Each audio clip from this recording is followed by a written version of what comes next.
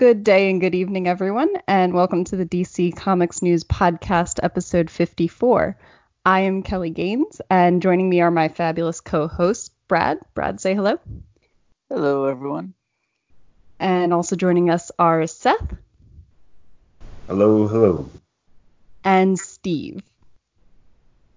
Good evening. So we have some pretty exciting news about all things DC Comics, movies, and streaming tonight. So we're just going to jump right in with I would say, pretty spectacular new trailer for the Birds of Prey movie. Seth, what did you think? I thought it was great. I was really impressed with the fact that we finally got to see a more complete narrative through a trailer and introducing what each character has at stake and why they're at risk, and also a snapshot provided for each one, a quick 3-5 second video snapshot demonstrating what it was exactly they were doing. And those were all great moments, on top of seeing the Black Mask wearing a black mask, because up until this point that had been one of those things missing, where if you didn't know who he was, you needed to know in some way what kind of bad guy he was going to be. And we finally had the chance to see the mask, one in that sort of group shot, and then later where we get to see it covering the magnificent visage of our villain. I thought this was a great introduction, and I loved so many of the wonderful elements it introduced right off the bat. Whether it was about how Harley got rid of Joker, clearly it ended on very, polite and mutual terms, and all the other developments that came with it. I thought this really set up the movie so well, and I think it's the trailer that if you want someone to see this movie, this is the one you should be showing. Brad, how about you, my friend? I think that one thing that stood out to me, of course, was actually seeing Black Mask. And I liked Black Mask with his mask on. And I liked how we got a little more characterization of Huntress. And we got to see little flashes of Black Canary using her powers. And the whole aesthetic looks fun and over the top. And, I'm glad that we're just a few weeks out at this point from seeing the finished film, so I'm pretty excited. Steve, what do you think? Now that's what I call a trailer. So much fun, explosions, action, drop kicks, laughter.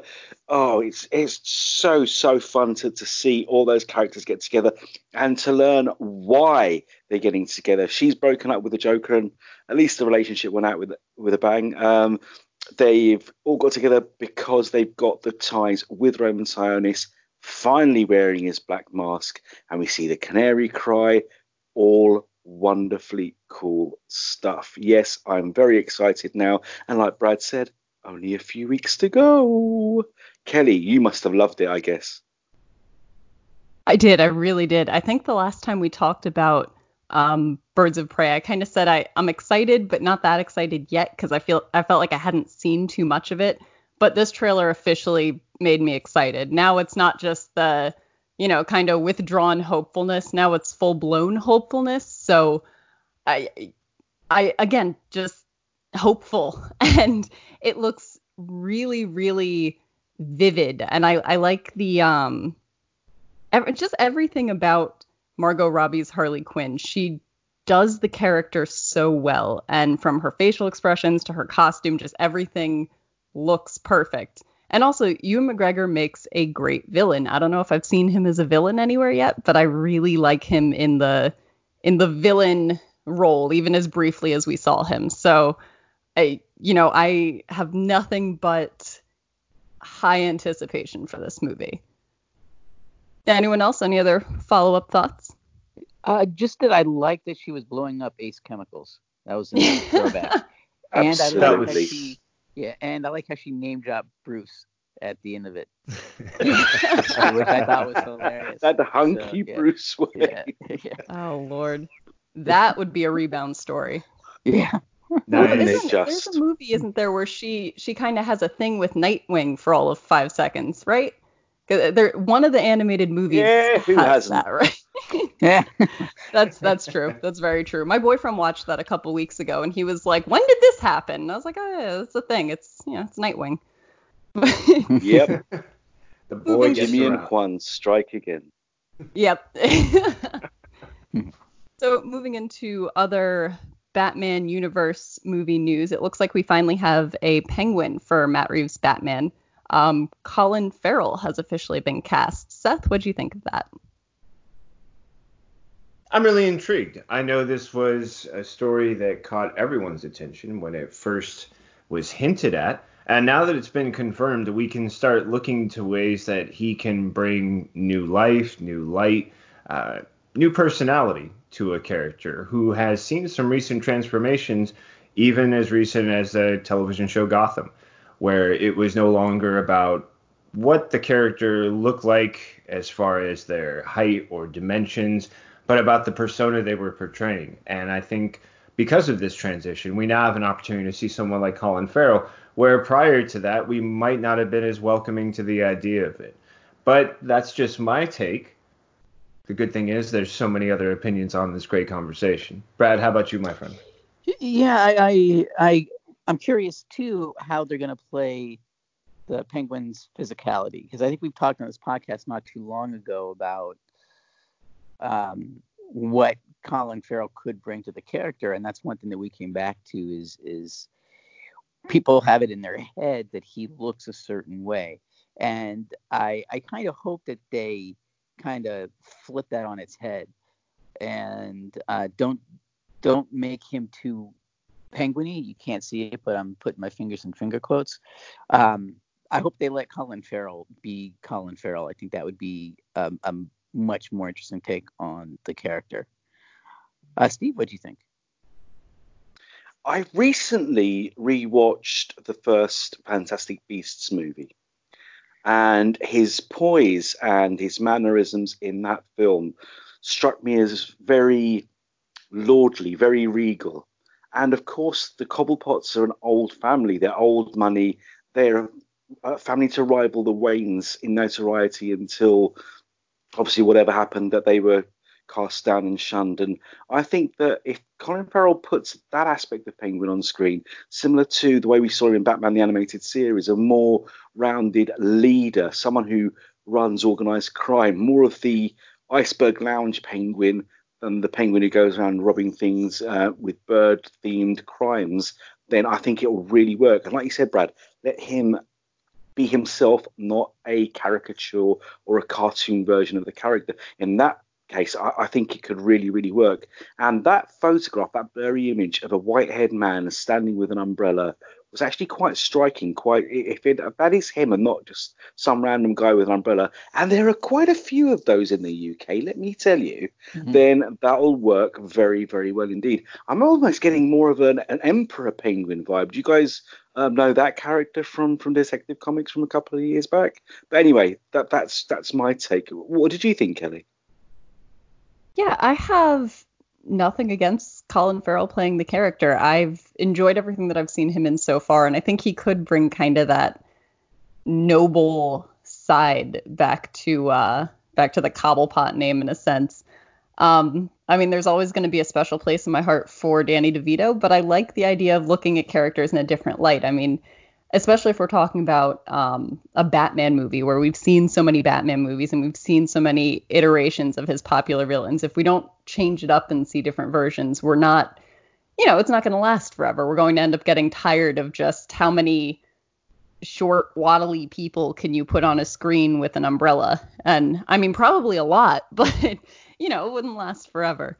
So I'm excited, as excited as I am for the entire Matt Reeves Batman. I would say this is still one of those movies that where I was with Birds of Prey before, where it was kind of a skeptical hope, this is still skeptical but excited. So yeah, I have nothing against it, I would say.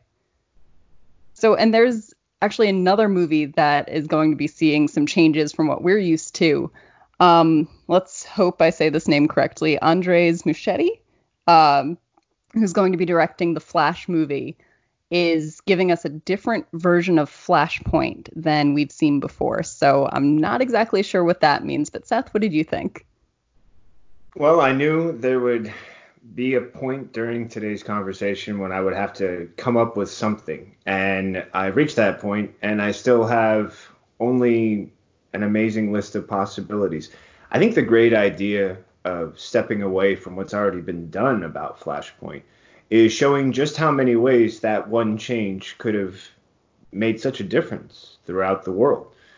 And changes, they can seem huge and catastrophic on one level, but can also feel insidious when presented through a different lens or with a different light. So I think the idea of lending a different lens to this and seeing what comes of it could really take us, well, through some really great journeys with Barry Allen, with the story of Flashpoint, and show us a new take, which I think every character deserves a new approach, a new way of looking at their story, or a new way of looking at what the consequences of their actions might be. Because from the comics to television, we've seen more than one approach, and each one I found to be equally, if not more so, compelling based on the different notes that it strikes and the way that informs this overall idea of what happens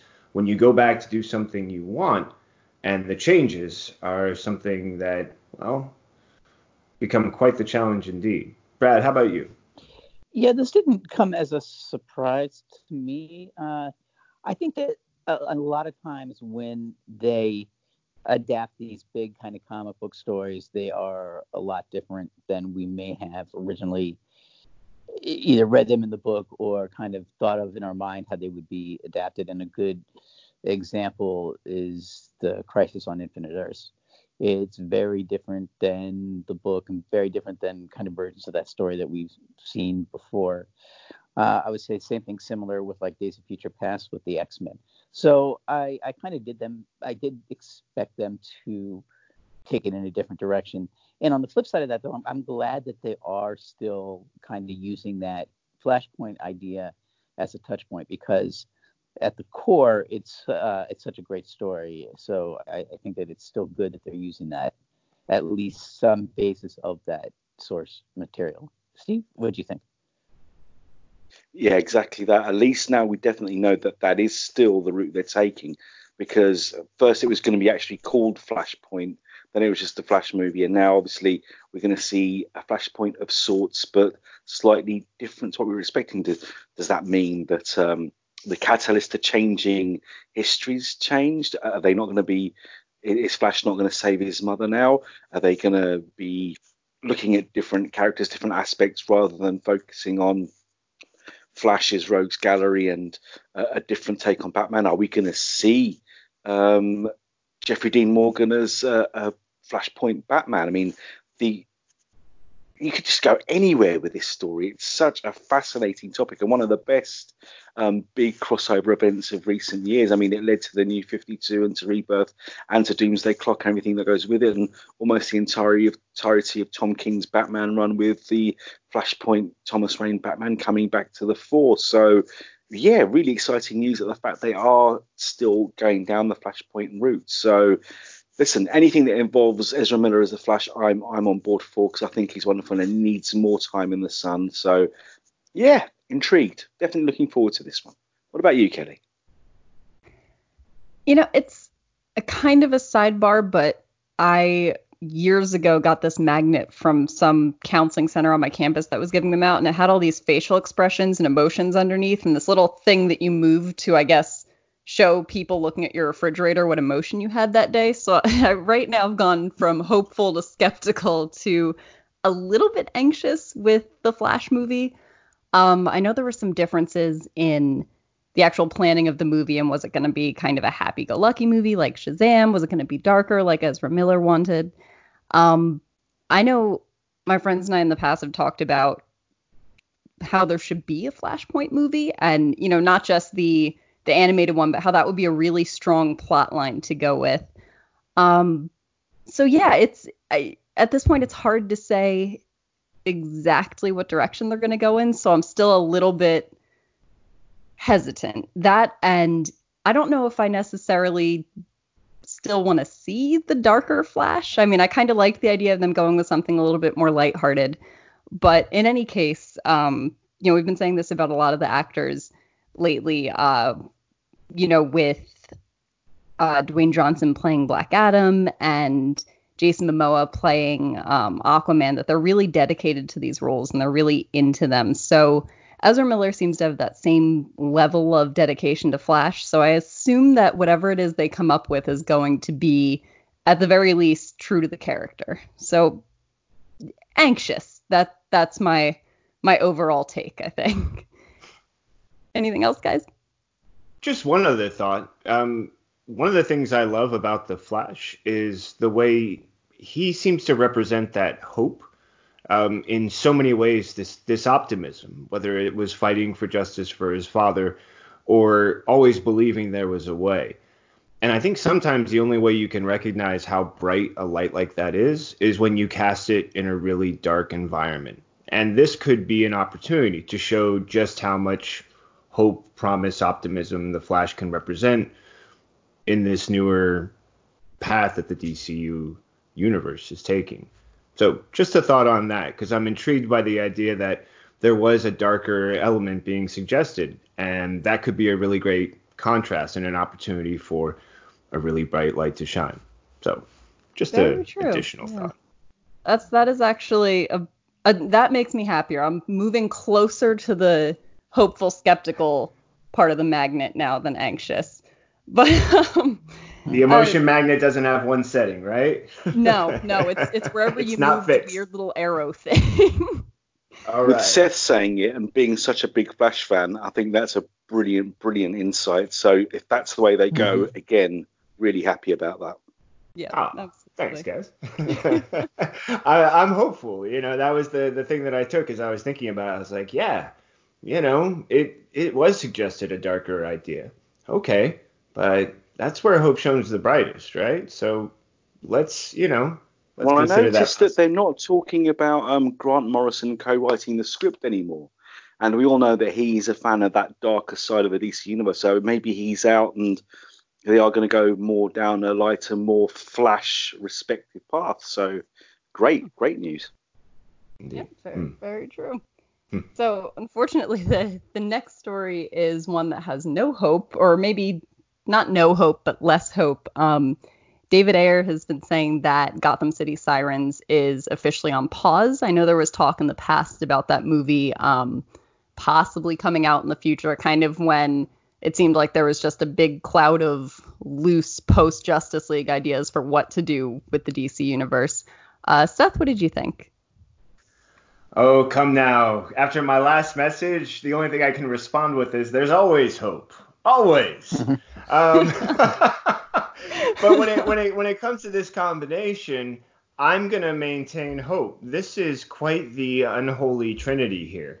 And the potential that they can unleash in the way of good is amazing. I mean, sometimes you got to get a little dirty, right? Harley Quinn knows this. Poison Ivy works with plants, dirt, come on. And Catwoman, who's been known to have things accidentally stick to her fingertips or claws, is well aware of this. And this combination is one that I think still has a lot of hope, especially because I've really enjoyed what we've seen from Catwoman in the comics, whether it's side by side with the Bat or whether in her own title. And I've really been enjoying that delicious, really fun Harley Quinn series they've got on the DC Universe right now.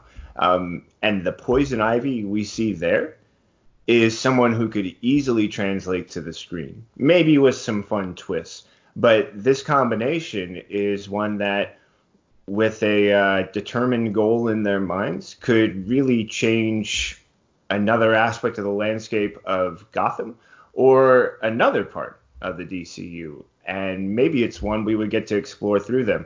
I, for one, am holding on to hope. Brad, how about you, my friend?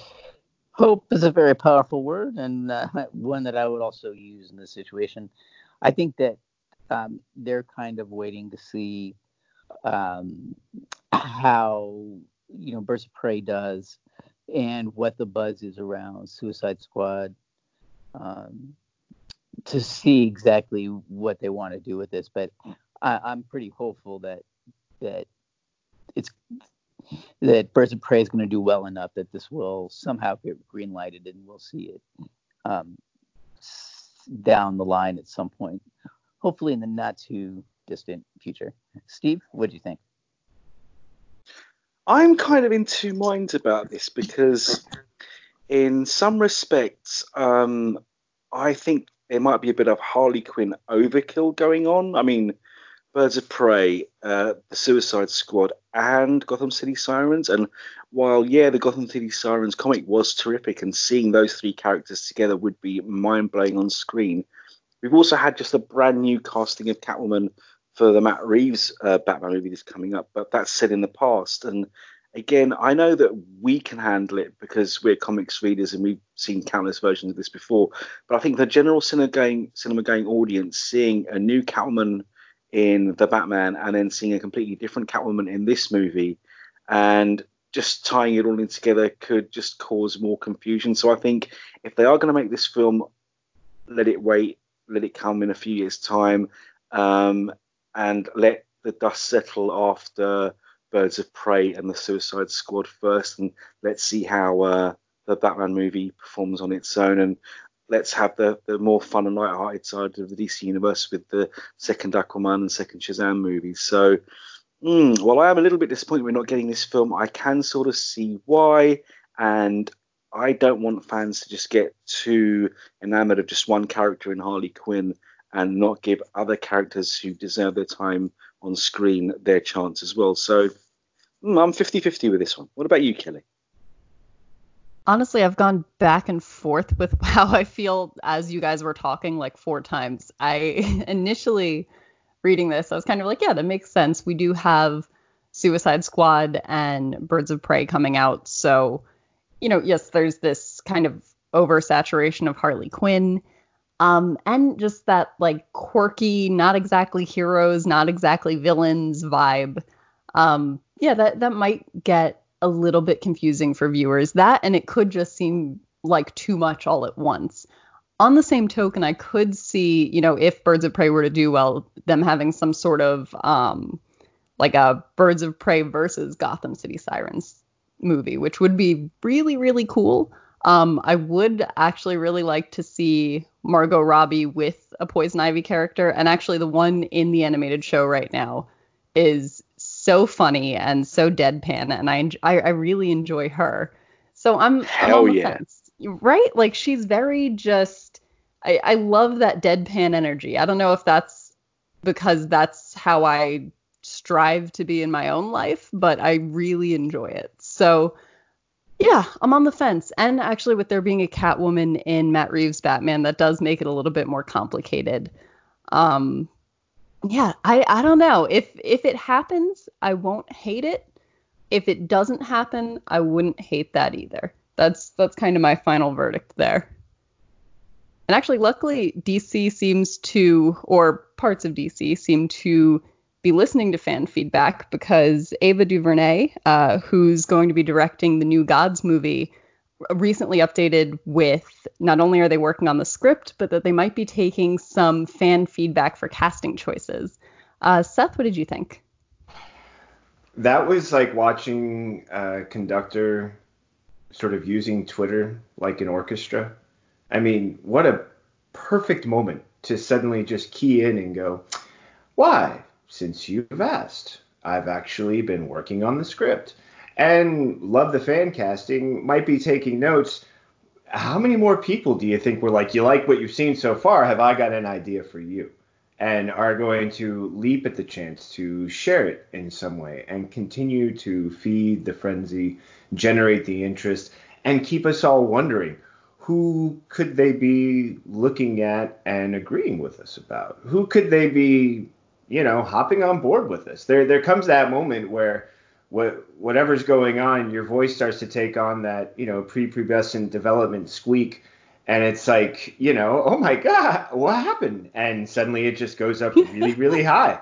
And you have no control because it's that part of you that comes from that childhood you're never going to let go of. And you're always going to remember with fondness that what could happen? And would it be great if? And letting the fans know that their interest, their involvement is feeding that, and their participation is going to bring about a New Gods movie we're all going to enjoy. New fans, old fans, people who never thought it was possible and through it might soon believe anything is possible.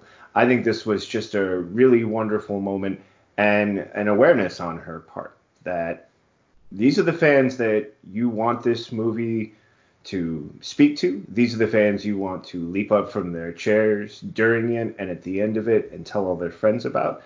And if you're trying to keep their attention, you just did a wonderful job. So I was really impressed by this moment.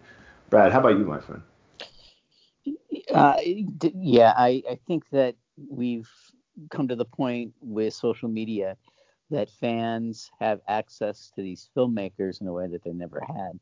And I think, the filmmakers are smart to kind of look through what the fans are saying, because it might give them, another take on a character they didn't realize. And it's good to take all that into consideration. But I think, I love fans, but sometimes you have to take it with a grain of salt, though. I remember reading, like, back before Dark Knight Rises came out, all these leaked plot ideas and screenplay ideas that fans had made up, and oh man, they were all so terrible. But now I think that fans have gotten more sophisticated in what they expect and kind of what they know is possible in film. So I think that it's a good thing, as long as there's a certain filter put on it. Steve, what do you think? I'm still actually pinching myself that there's going to be a New Gods movie and it's going to be written by Ava DuVernay and Tom King. I mean, that in itself is enough to get any fan excited. But when you hear a writer of her caliber say that she's intrigued by the fan casting and taking notes on it, then that's a lovely thing for the fans. I mean, that's going to get everyone's hopes up. That's going to get viewers excited to see this movie. And I will say that some of the fan casts I've seen for this film have been pretty mind-blowing. And some out of left field, some expected, and you just know they'd work. So good on you, Ava DuVernay. Thanks for setting the hands pulses racing. And fingers crossed we will see some casting news coming up soon, because that's a film I need to see. And if they make it huge, over the top and Kirby-esque, all the more so. What about you, Kelly? What did you think of that? Yeah, I appreciate Ava DuVernay in probably the most sincere way that I've ever appreciated someone I've never met before. A couple months back, I actually wrote something for DC Comics News about, Big Barda, and shared it on Twitter and tagged her in it. And she actually liked the tweet. It's a great piece, Kelly. Really thank good you so much. I loved it. I have to say, genuinely, that's still like the high that I've been riding on for the past few months. Like, my parents got excited that she liked that tweet, and my parents don't know what Twitter is. They just, I told them and they were like, ah! So the fact that she is so engaging and actually seems to be out there looking at what fans are saying and trying to really grasp what the New Gods means to fans is just amazing. And I mean, personally, and I feel like someone else on this show brought it up before, but as far as fan casting goes, I keep saying Aisha Tyler, and at first it was a joke. And I think, Brad, you came up with this, but now I really want it. And I've seen it on Twitter a few times now. I've seen it. Yeah. I think she'd be perfect. Yeah. And she's tall. She's hilarious. She seems like she could probably kick someone in the face and it wouldn't be hard. Exactly. Yeah. everything about this movie so far, this is probably one of the further out projects that we've talked about, and it's one of the ones we've heard the least about, but I'm the most certain that this is going to be a really good movie when it happens. Yeah, so I mean, Miss DuVernay, we appreciate everything that you're doing for DC. Alrighty, so that actually wraps up our movie news and brings us right into TV and streaming. Starting off with some concept art from Batwoman. And this is from Andy Poon, who is I believe, the costume designer. And she just recently shared some concept art from Batman's costume. Seth, what did you think? I thought that was really cool stuff. I mean, you have to love the fact that there's this openness now to share the art, to suggest some great new designs, to provide some new insight. It really is unexpected. It's really quite a treat. So I love the hint. I love the sort of suggestions that it's proposing. And if there's one last story I get to talk about before I have to step away, this is a fun one for me to add in on. Brad, what did you think, my friend? Yeah, I agree. I think it's a cool design.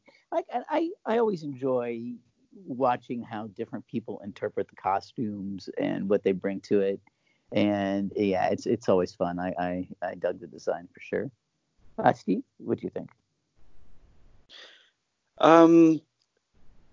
It's just lovely, like you said, Brad, to see different people's takes on the characters, and they can do something completely different, and yet it can still be totally Batman. This version is very streamlined, very artistic, very fluid, and a total departure on anything else we've seen. It's got that classic black and grey, but it's still got the armor feel to it, and there's something actually almost a bit more cat-like about the mask, which I quite liked. And just like you said, Brad, as well, I do love seeing the artistic process, seeing how things go from a design level all the way to how they finally appear on screen. So any little things like this just make me smile. I love to see them. And then seeing how Kate evolved that look into her own classic red and black Batwoman look was just a lovely thing to see on screen as well. But having that close up, nice. Really liked it. Kelly, what are your thoughts? Yeah, it's still stunning to me how much different designers and different artists can do with the Batman costume. Because you think it's, all right, a guy with bat ears, cape, cowl, kind of dark design, but the really intricate work that can go into, on this one, it's the kind of design around the neck and the way the armor sits. It all looks really interesting and different every time it comes out. So I really do actually enjoy these concept art pieces when they come out.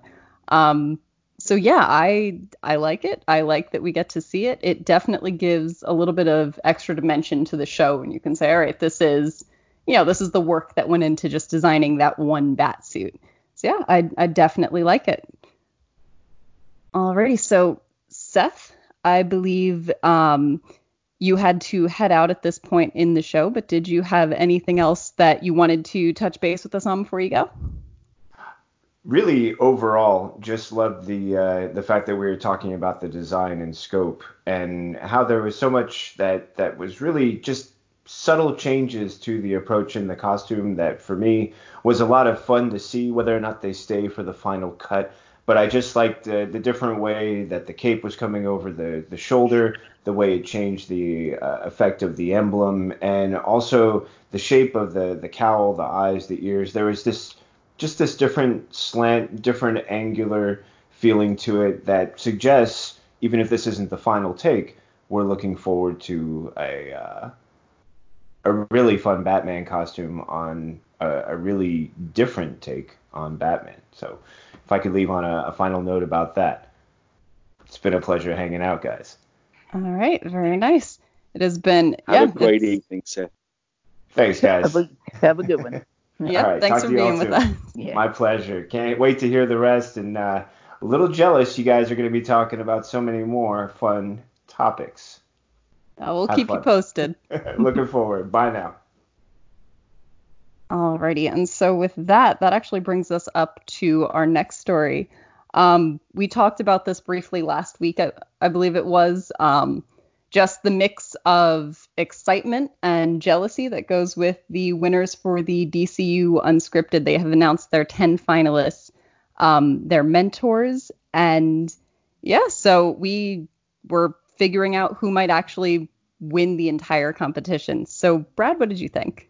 I can't wait to see what their ideas are. I don't know if they are public, but I have not seen exactly what their specific ideas are. But it's going to be very interesting to see what ideas that they come up with, and watching it get into fruition and get made. I think is going to be very fun, and it gives people more reason to subscribe to DC Universe. So if you haven't, get out there and subscribe.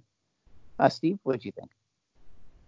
Exactly that. It's going to make fans more excited to watch what comes out, knowing that a show is going to be out there created by one of us. And like you said, Kelly, a huge mixture of jealousy and excitement and absolute pride for the winners. The fact that one of these shows is actually going to go to series and others are going to get at least a pilot, at least a one-off episode of that show. And I know some of the ideas floating around my head and my son's head and the writers like yourselves that I work with and talk to on a daily basis. So if something as crazy as far out or as interesting as what's in our heads makes it to screen, it's just a thing of beauty. It's a wonderful thing to see. And listen, I hope they do this every single year, and fingers crossed, maybe our names will appear on these lists in the future.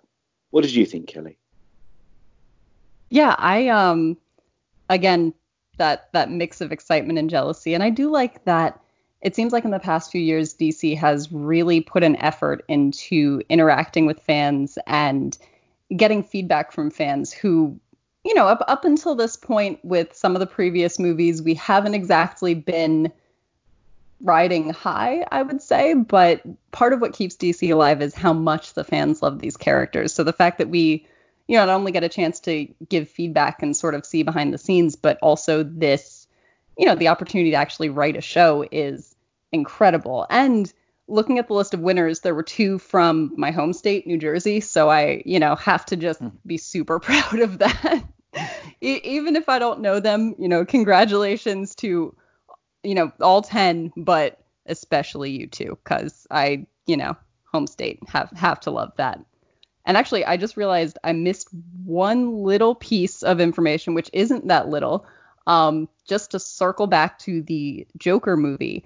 We've been talking for the past few weeks about how much buzz the movie's gotten and how well it's been doing at award shows.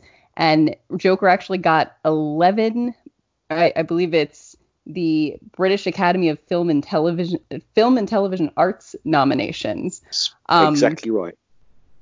I'm very bad with acronyms, so I'm glad I got that in the right order. But Brad, what did you think? I think that this is definitely a shoe-in for some Oscars then, since it's getting all these other nominations for these awards. And not to downplay these nominations, but I think on Mondays when we get the Oscar nominations. So I can't wait to see what it's going to be nominated for. And if it is not nominated for Best Score, there's something wrong with the Academy. So yep. I'm so glad to see that score get nominated again for the BAFTA Awards. Absolutely. Because that score just brought so much to the film. So, yeah, I mean, I wanted to run away with everything. Steve, what do you think?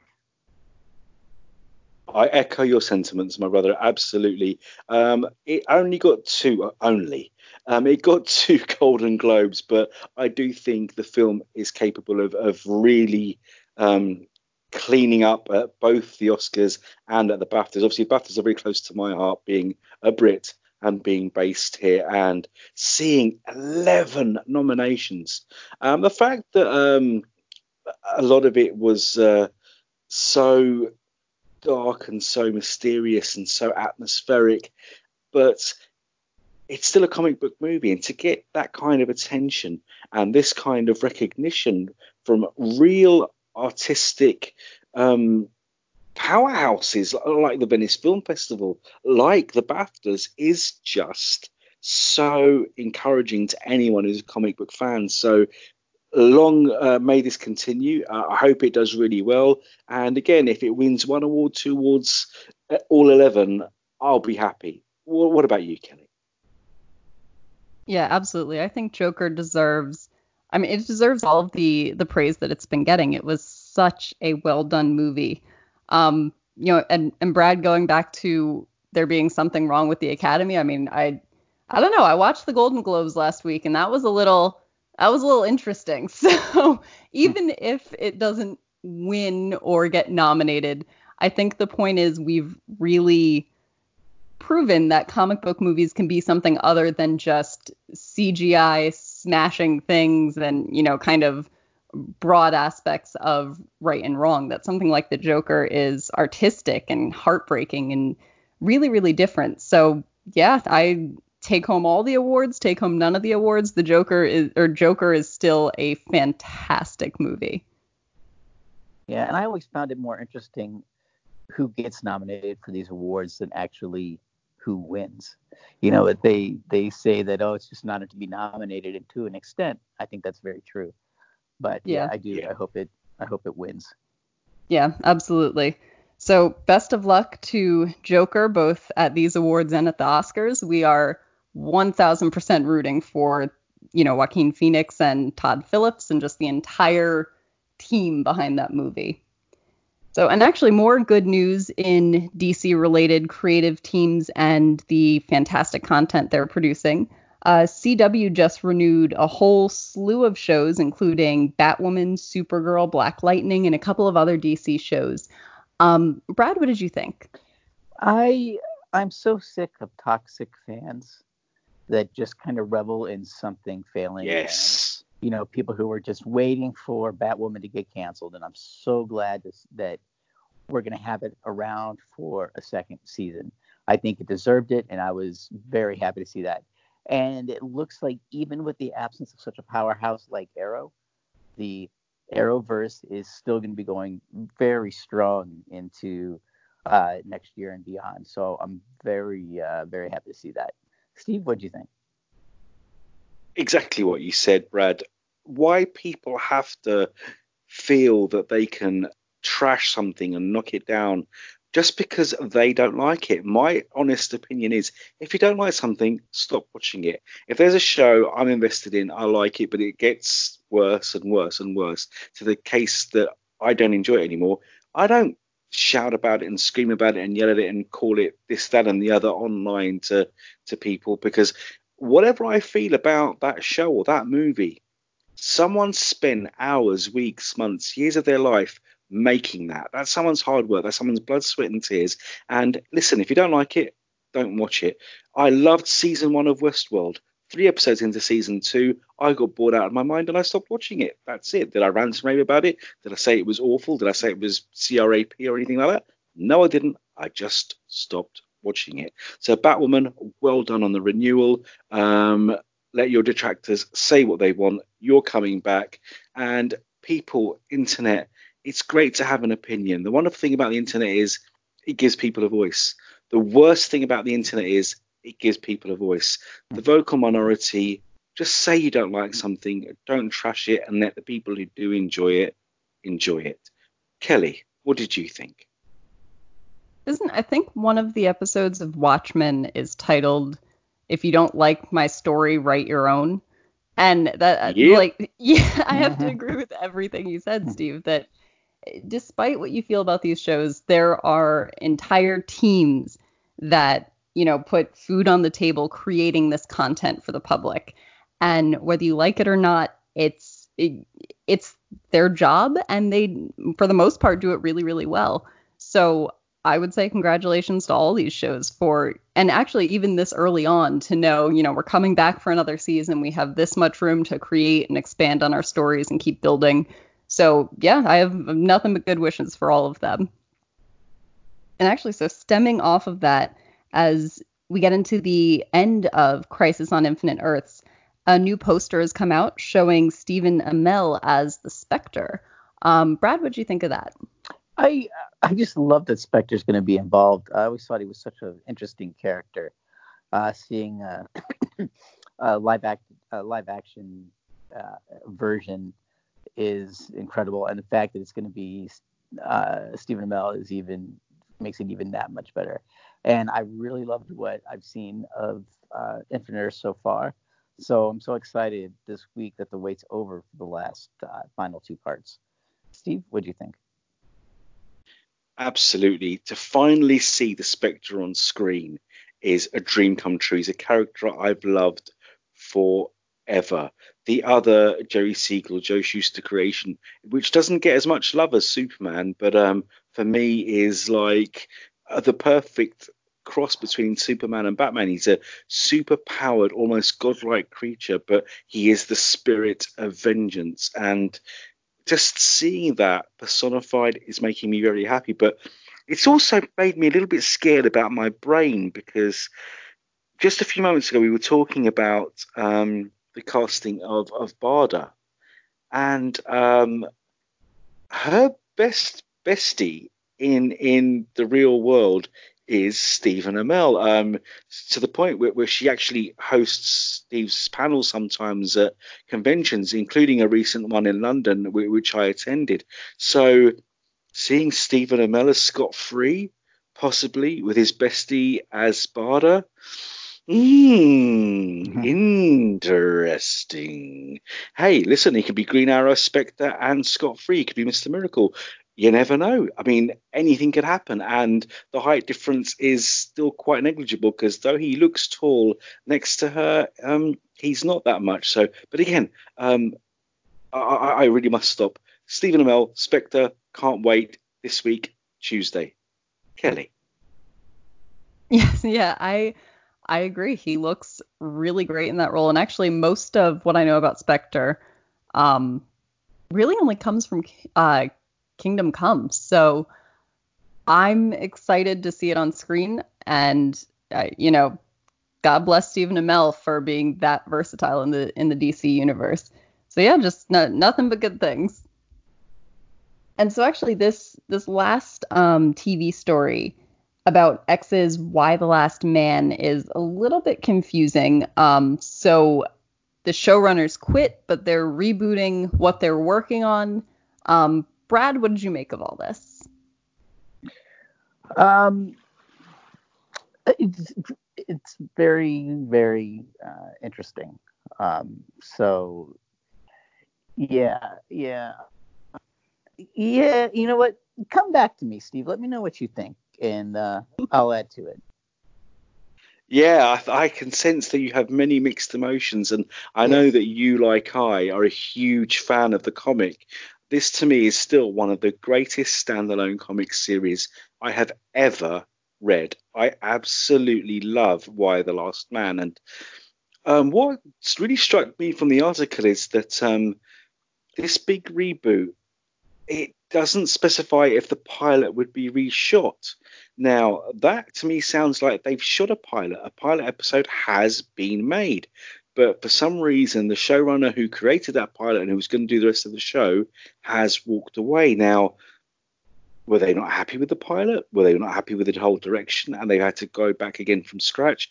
That does concern me slightly. But hey, listen, it's not the first time that a project has been finished by somebody else to good effect. I mean, case in point, Bohemian Rhapsody was finished by Dexter Fletcher, even though it says it doesn't mention him on the titles. He actually probably did more in terms of directing and finishing the completed film than the original director did. So it's very possible. But then also we've had the whole Justice League fiasco with Zack Snyder stepping away and his film being finished by somebody else. So, very mixed feelings. I mean, yeah, do you know what I mean? Yeah, I mean, it always kind of boggled my mind why this show or this story was so hard to get off the ground, because the idea is so interesting and it could be very timely, and the actual source material is so good. Like you said, see, one of the best one of the best series ever, and it boggled my mind. You had so much there that it cannot get made. It kind of just drives me a little crazy. I think at this point that if it gets made, I'll be happy. But going back to the whole thing, I hope it just doesn't get too diluted, going from back and forth from team to team. So, I love the book so much. Kind of part of me just wants to see it actually get made more than anything else. Kelly, what do you think? Yeah, I initially, honestly, I don't even remember when this show was originally in production, because reading this again, I'm like, oh wow, they were doing Y the Last Man, and I remember it, but it was something that kind of dropped off my radar.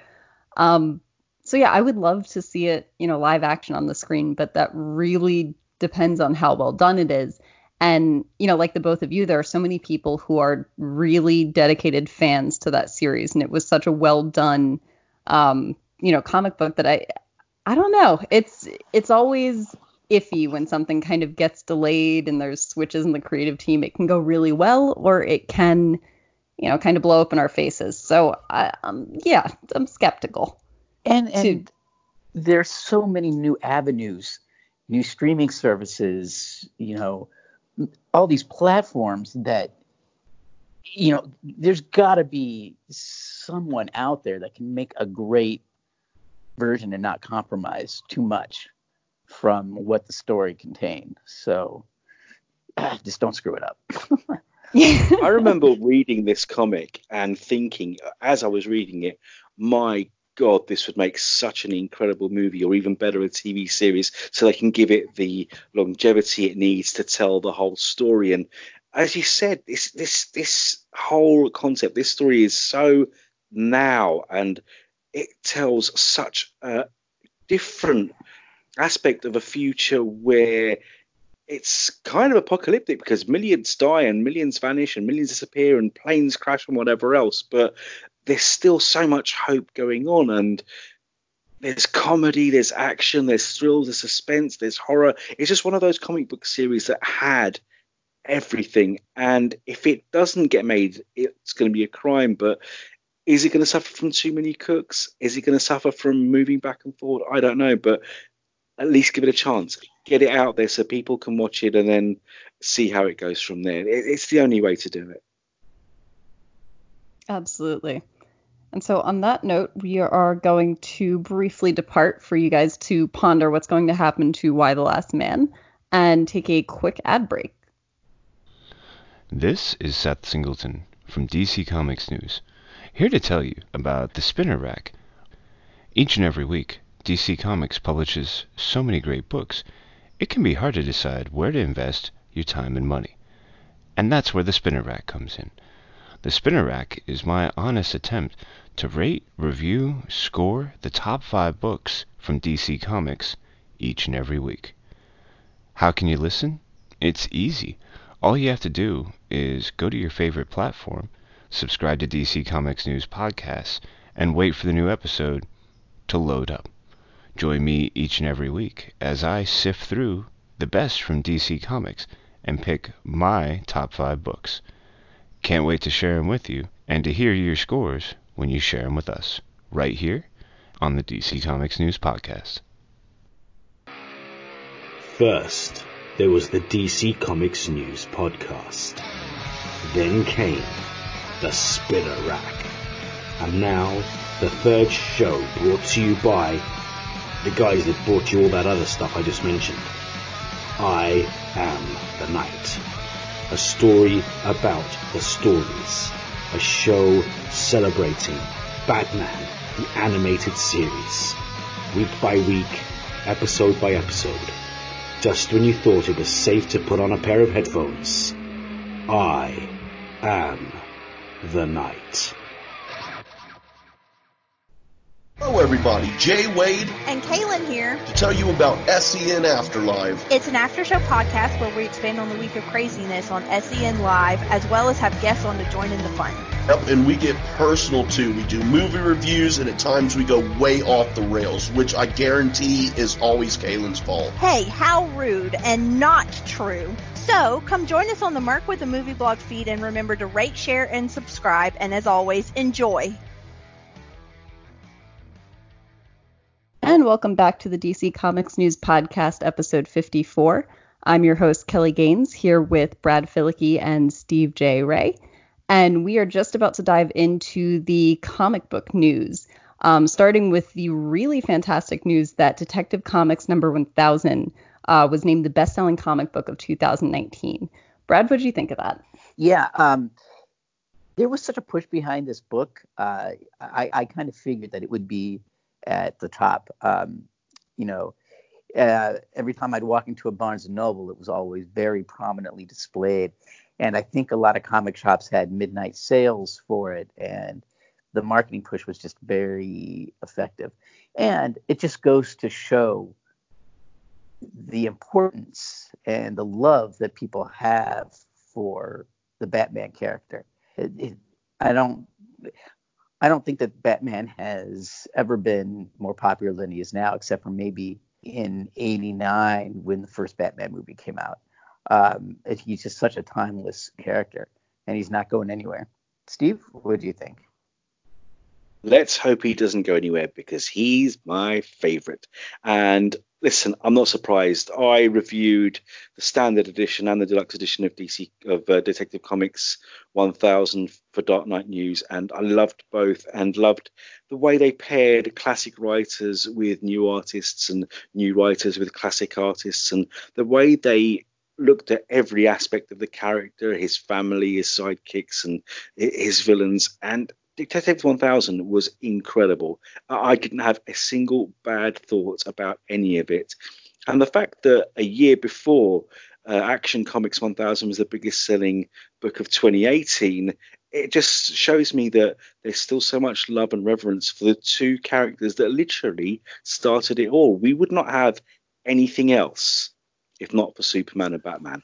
And the fact they're still loved, still popular, they're still kicking butt all over comic books, TV screens, movie screens all over the world. Detective Comics 1000, I salute you. 600,000 copies and counting, because apparently since this news broke at the beginning of the week, I've been chatting to comic book stores saying that it's going to second, third, fourth printings. They're still getting orders for it. The rare editions with the Brian Bolland covers, the UK versions, are still hugely in demand. I think this can actually still possibly break the million before 2020's out, because there's still people wanting to read it. I've still got 3 covers to get so I can get all of the 9 decades, and I'm not going to give up until I get all of them. So brilliant news. Great for DC, great for comics fans, great for Batman. Kelly, what did you make of this story? Yeah, I think this goes back to a point that we've brought up over and over again, that DC's focus on the books and getting them out and getting them into the hands of readers is so important, because clearly there's a huge backing for DC books. The fact that Action Comics 1000 took the top spot last year and Detective Comics took it this year, it just shows that DC fans are really dedicated to reading, to getting Steve, you have all the covers. You're going to have all the covers. I have absolute faith in that. So it just circles back to the fact that if we can actually get the books, if they don't get delayed, and, I hate to be a downer here, but if things actually get published and produced and put out there, there is such a receptive audience on the other side.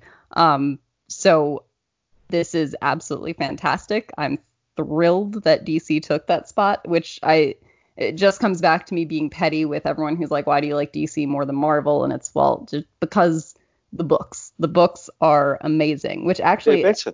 They're just right. They're just better. Better written, better. I don't know. I've always had more of a thing for DC. And actually, that does bring me to the point that I think also in the top 10 were Mr. Miracle and Batman White Knight and Batman the Damned, which just, I mean, apart from Mr. Miracle, Batman has such marketability. So yeah, this is exciting news, and I really, really hope that this just solidifies. Give us the books, because we want the books. And actually, that dives right into our next topic. So DC's titles are going to revert back to legacy numbering after, I think it's after Wonder Woman and Flash number 750. So I'm mixed feelings on this, but Brad, what do you think? It makes me very interested to read Wonder Woman 750, because I think that there's going to be something big that happens in that. I think with the timeline, and I think we'll talk about this story in a minute, I don't think it's an accident that in that new DC history, Wonder Woman is the first character to appear. So it makes me very curious to read this issue and see how it paves the way for what comes next in the DC universe. Steve, what do you think? Yeah, I'm definitely going to be picking up an issue of Wonder Woman 750 just for that reason too. And it's very funny because the last massive company-wide history-changing event was the original Crisis on Infinite Earths. All the others have changed the universe to some extent, but Crisis changed everything. And after Crisis, Brad, you'll probably remember this, they did the complete opposite. Wonder Woman was the newest character, the last character to appear in that continuity. She didn't appear until Legends, almost a year after the Crisis. She had her own story and her own comic book, wonderful run by George Perez, but she was the character who appeared last. But it makes much more sense for her to be first, A, because of Greek myth and Themyscira being hidden away from the world of man, but with the resurgence of the Justice Society and possibly having Hippolyta as the original Wonder Woman, I don't know how they're going to handle that. But the fact that it's going to start, the new history that was set in place by Doomsday Clock is going to actually take effect from Wonder Woman 750 and Flash 750 is very exciting. Now, again, mixed feelings. The legacy numbering, it's brilliant for old fans like myself. So you can now say I've got 500 out of 700 or 600 out of 700. But to new readers, to fans who have only been reading comic books for a number of years and they had complete runs from number one onwards, this is going to be ruined for them. But at the end of the day, we've got to think about the whole spectrum. And to not have the legacy numbering is a bit of a kick in the teeth to all the amazing writers and artists who contributed to these series from the get-go. I mean, Wonder Woman, again, after Superman and Batman, is going to be one of the few characters who've had stories written about them consistently, brand new ones, printed every year for 80 years straight. Marvel can't say that. Yes, they took over Captain America and Submariner from Timely Comics, their predecessors, but those characters weren't Marvel characters. So yes, they've been around for almost 80 years, but they didn't have a consistent publishing history. Both those characters vanished for decades before they were brought back.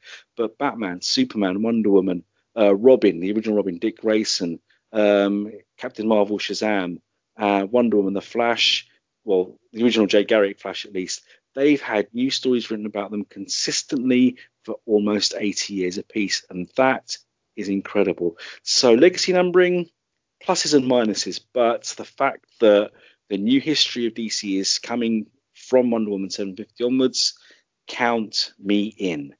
Kelly, your thoughts? Yeah, so my mixed feelings actually come from a slightly different place. I know a lot of people who are interested in comics and want to get into reading comics, but part of what overwhelms them when they walk into a comic book store and why they, haven't really, jumped in head first is the numbering. I've had a lot of friends say to me, I don't know where to start. I don't know what's going on. So changing numbering or, kind of starting from 750s, the beginning of something that's where we kind of get into the waters of it might be a little bit harder for people who are unfamiliar with comics and might not have someone to explain things to them to dive in and get into that entire universe. But actually, and my way. That's right. Anyone who is fresh into comics, Steve is your guy. That's where to start. Because I can't explain things like this. I start, drawing diagrams on the wall, and people are like, all right, this is too much. But, and actually, so while we're on the subject, let's talk about this timeline, and that it's starting with Wonder Woman as the first hero. I saw that announcement at New York Comic Con and also mixed feelings. But Brad, what did you take from that? I don't know yet. I got to see what they do with the idea, and I think that there's an idea behind it, and so I'm not sure exactly how I feel about it until I have more concrete information of why they did it that way. Steve, what do you think? Again, I can see why. Even though Superman came first historically, and in terms of his character being the one that led to everything else, and that's what Doomsday Clock revolves around. In terms of the history of the DC universe, it does make more sense for it to be Wonder Woman.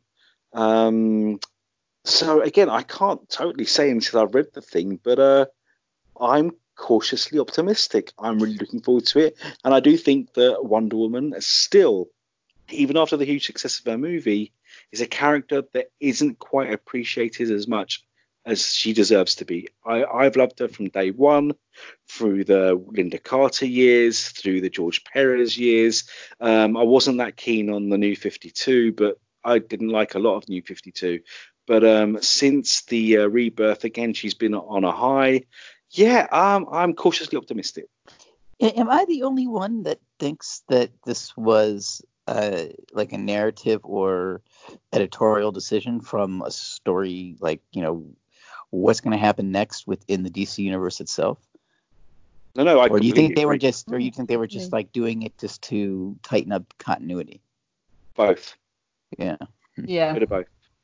Yeah, I have to agree. I think when it comes to changing timelines, I don't know. Yeah, Steve, cautiously optimistic in the sense that we've seen some really weird shakeups in the DC universe, specifically with the New 52. And yes, we got that all explained away with Rebirth, but yeah, I mean, I'm a huge Wonder Woman fan. I love the idea of her coming first, especially if we do get to see Hippolyta as, some sort of an original Wonder Woman. That would be amazing.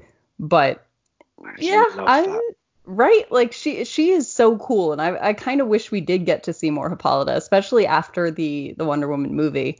So yeah, we'll see. Hopefully this all works out. And so actually circling back. Glass is half full. Yes. Yep. Glass is half full. If Seth was here, I'm sure he'd be telling us that there is hope. So he's got a big S for Seth under his shirt. That stands for hope. I like that. He's like our own personal beacon of light. Yes, he is. Super Flash Man.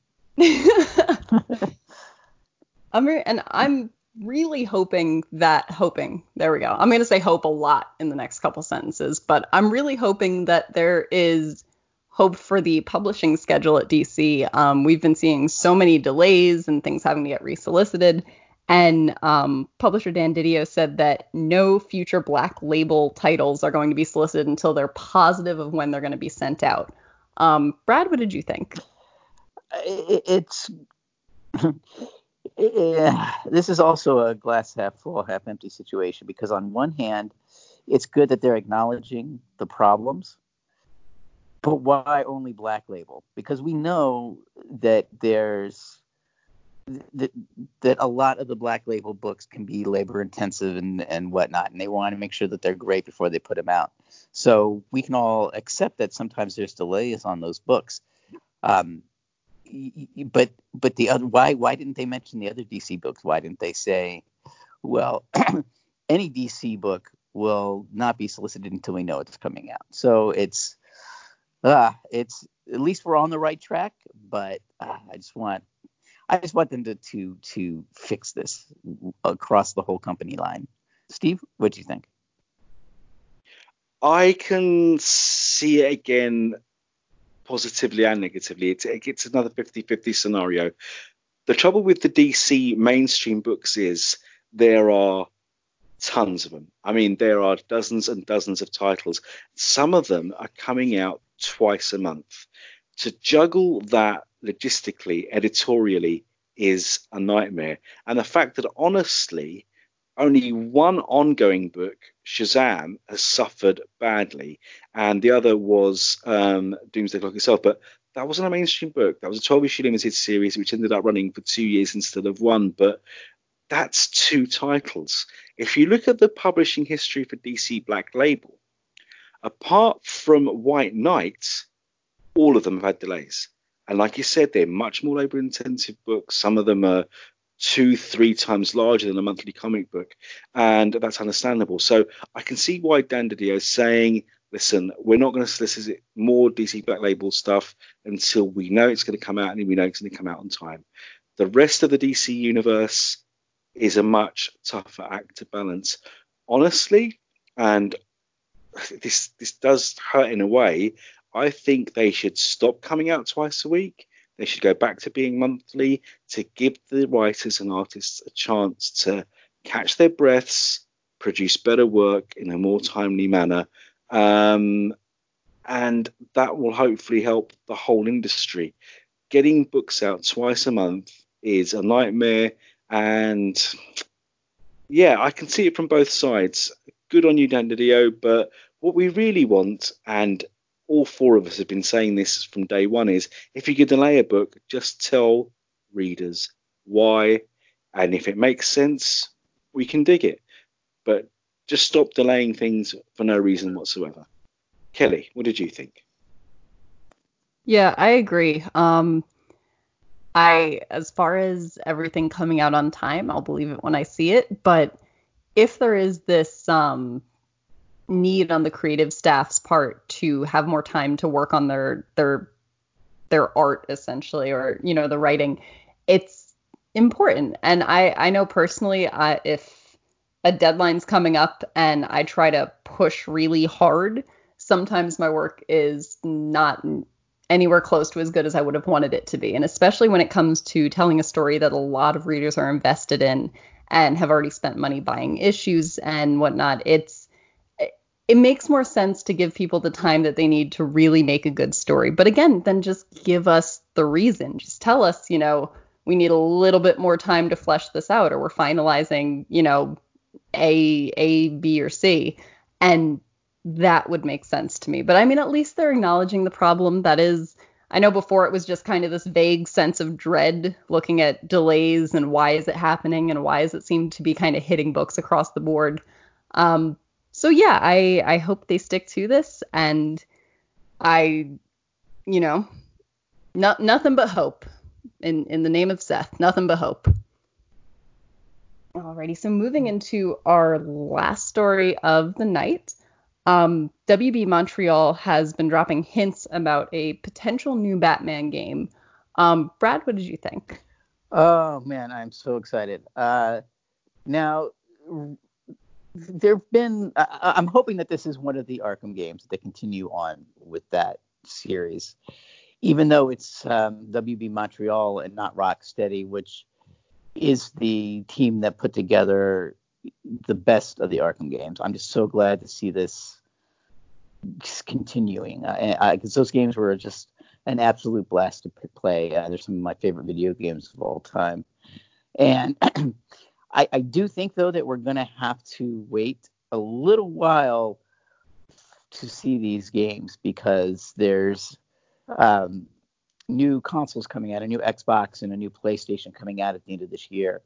And I have a feeling that WB Montreal is going to want to put this game out on the new systems and not on the old. So it might be a little while before we see it, but I can't wait for more information. I want some concrete info. Can't wait. Steve, what do you think? I want you to explain something to me, because I love things that are enigmatic and teasers and puzzles to solve. But this whole thing with these symbols, I don't get how that relates to Batman in any way. Or have WB Montreal already said that they're making a new Batman game? I'm a little confused. Well, I think one thing that kind of I think it's two things. Honestly, the symbols are just as enigmatic to me as well. But the fact that it's WB Montreal and they did work on Arkham Origins, so it would make sense that they can continue because they have some of that architecture already in place, and the fact that there was night in the hints. And Arkham Knight was the last game in the series that came out, so it's and it was a kind of a separate character, like a new villain for Batman. So it looks like he might be back in some capacity. So other than that, I'm just kind of back to that word again, hoping that it's a new Batman game. Well, in that case, if you're that excited, I am too. My son, again, is a massive fan of the Arkham games. He's got all of them. He's played them to the end. He's played them different ways. He's played them in different modes, and he absolutely loves them. And like you said, yeah, it does say Capture the Night, and Night spelt with a K. Dark Knight, Arkham Knight, who knows? But what's really grabbed my attention is this whole symbology and the way things are starting to form this massive complicated map of different symbols, and one looks like a cop's badge, one looks like the head of a demon, something on fire. Very intriguing. I mean, I don't play a lot of video games, but I'm sometimes more fascinated by watching other people play them. And again, it's another aspect of Batman and the DC universe that people can get into and learn to love. So yeah, I'm all for it, even though I don't quite get it. Yeah, I think maybe they could even be hinting at something as Ra's al Ghul and Firefly, maybe some of the villains, because they still have a lot to reveal. So it could be hinting at a lot of different villains, because that's one thing that was kind of great about the Arkham games, is that through the whole saga of those games, they were able to include almost every Batman villain. The Penguin in the Arkham games was absolutely great. Oh yeah, he's one of my favorites. One of my favorites. Yeah. Brilliant. Yeah. Very cool. Thanks, Brad. Lovely. Yeah. What about you, Kelly? What do you think?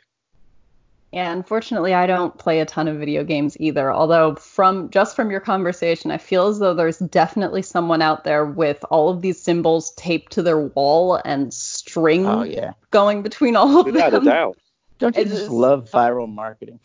Right? Like because I look at these symbols and I'm like, all right, it says Knight, that's Batman, and I keep seeing this mentioned on sites talking about Batman, so it has to be a Batman game. But how disappointed would everybody be if it wasn't? But then I'm hoping that it is, because it's Batman. But yeah, I don't play a ton of video games. Or at least I am familiar with the Arkham games. My brothers were huge fans of them. My boyfriend and his friends still play them. So yeah, it would be really, really cool to see another chapter in that game. Yeah, I think Arkham Asylum, the first game, is one of my probably top 10, top 15 Batman stories of all time. It's such a good story. Yeah, that, and if Kevin Conroy is willing to, come out and do a voice for something, then it has to be good. So yeah, I guess we'll see on that one. So that well about said. So that about wraps it up for us tonight. Did you guys have any closing thoughts? Any further hope to leave with our listeners? I just want to say that we were talking about how great the Poison Ivy is in the Harley Quinn animated show going on right now. It just got me thinking that the actress who does the voice, Lake Bell, could probably play a really good Poison Ivy and do it in a very similar way to how she does the voice. So that's in the idea of fan casting and filmmakers listening. I hope they're listening. Please. You're a genius, Brad Fillicki. You're an absolute genius. God. And didn't you did put the Aisha Tyler thing in my head too, right? Because you might just be knocking it out of the park here. Yeah, Aisha Tyler yeah, I did because and I think Steve she would have Amell. been. You heard it here first. Yeah, I think. Just Aisha Tyler. Yes, absolutely. Well, For good. sure. Alrighty, so that about wraps it up for us tonight. I have been your host, Kelly Gaines, and this is the very hopeful 54th episode of the DC Comics News podcast. You can find us on all major podcast platforms, including Apple Podcasts, Spotify, Stitcher, and Google Play. So please head over and subscribe to the podcast, rate and review. Let us know what you think. So you can also follow DC Comics News on social media at Facebook, Twitter, Instagram, Tumblr, and YouTube.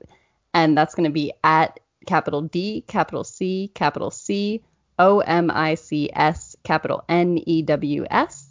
And be sure to check out The Spinner Rack and I Am the Knight right here on the DC Comics News Podcast Network. If you wanted to hear any more of my ramblings or check out my piece on Big Barda, you can find me doing opinion and editorial pieces at DC Comics News. And I'm also on Twitter at KelGainesWrite. That's KelGainesWrite. And Brad, where can the people find you? You can find me writing news and reviews on DC Comics News. You can follow me on Twitter at FlickyB1. Alrighty, and Steve? You can find all my work for both DC Comics News and our sister site, Dark Knight News, just by doing a search on the search engine of your choice for Steve J. Ray, and you can get links to all my reviews, interviews, and news articles on both sites there. And please do hit me up on Twitter at elsteevo, at EL_STEEVO. Yeah, that's where you can find me. All right, very nice. So check us out. And as always, we would like to remind you guys to read more comics. Have a good night, everybody.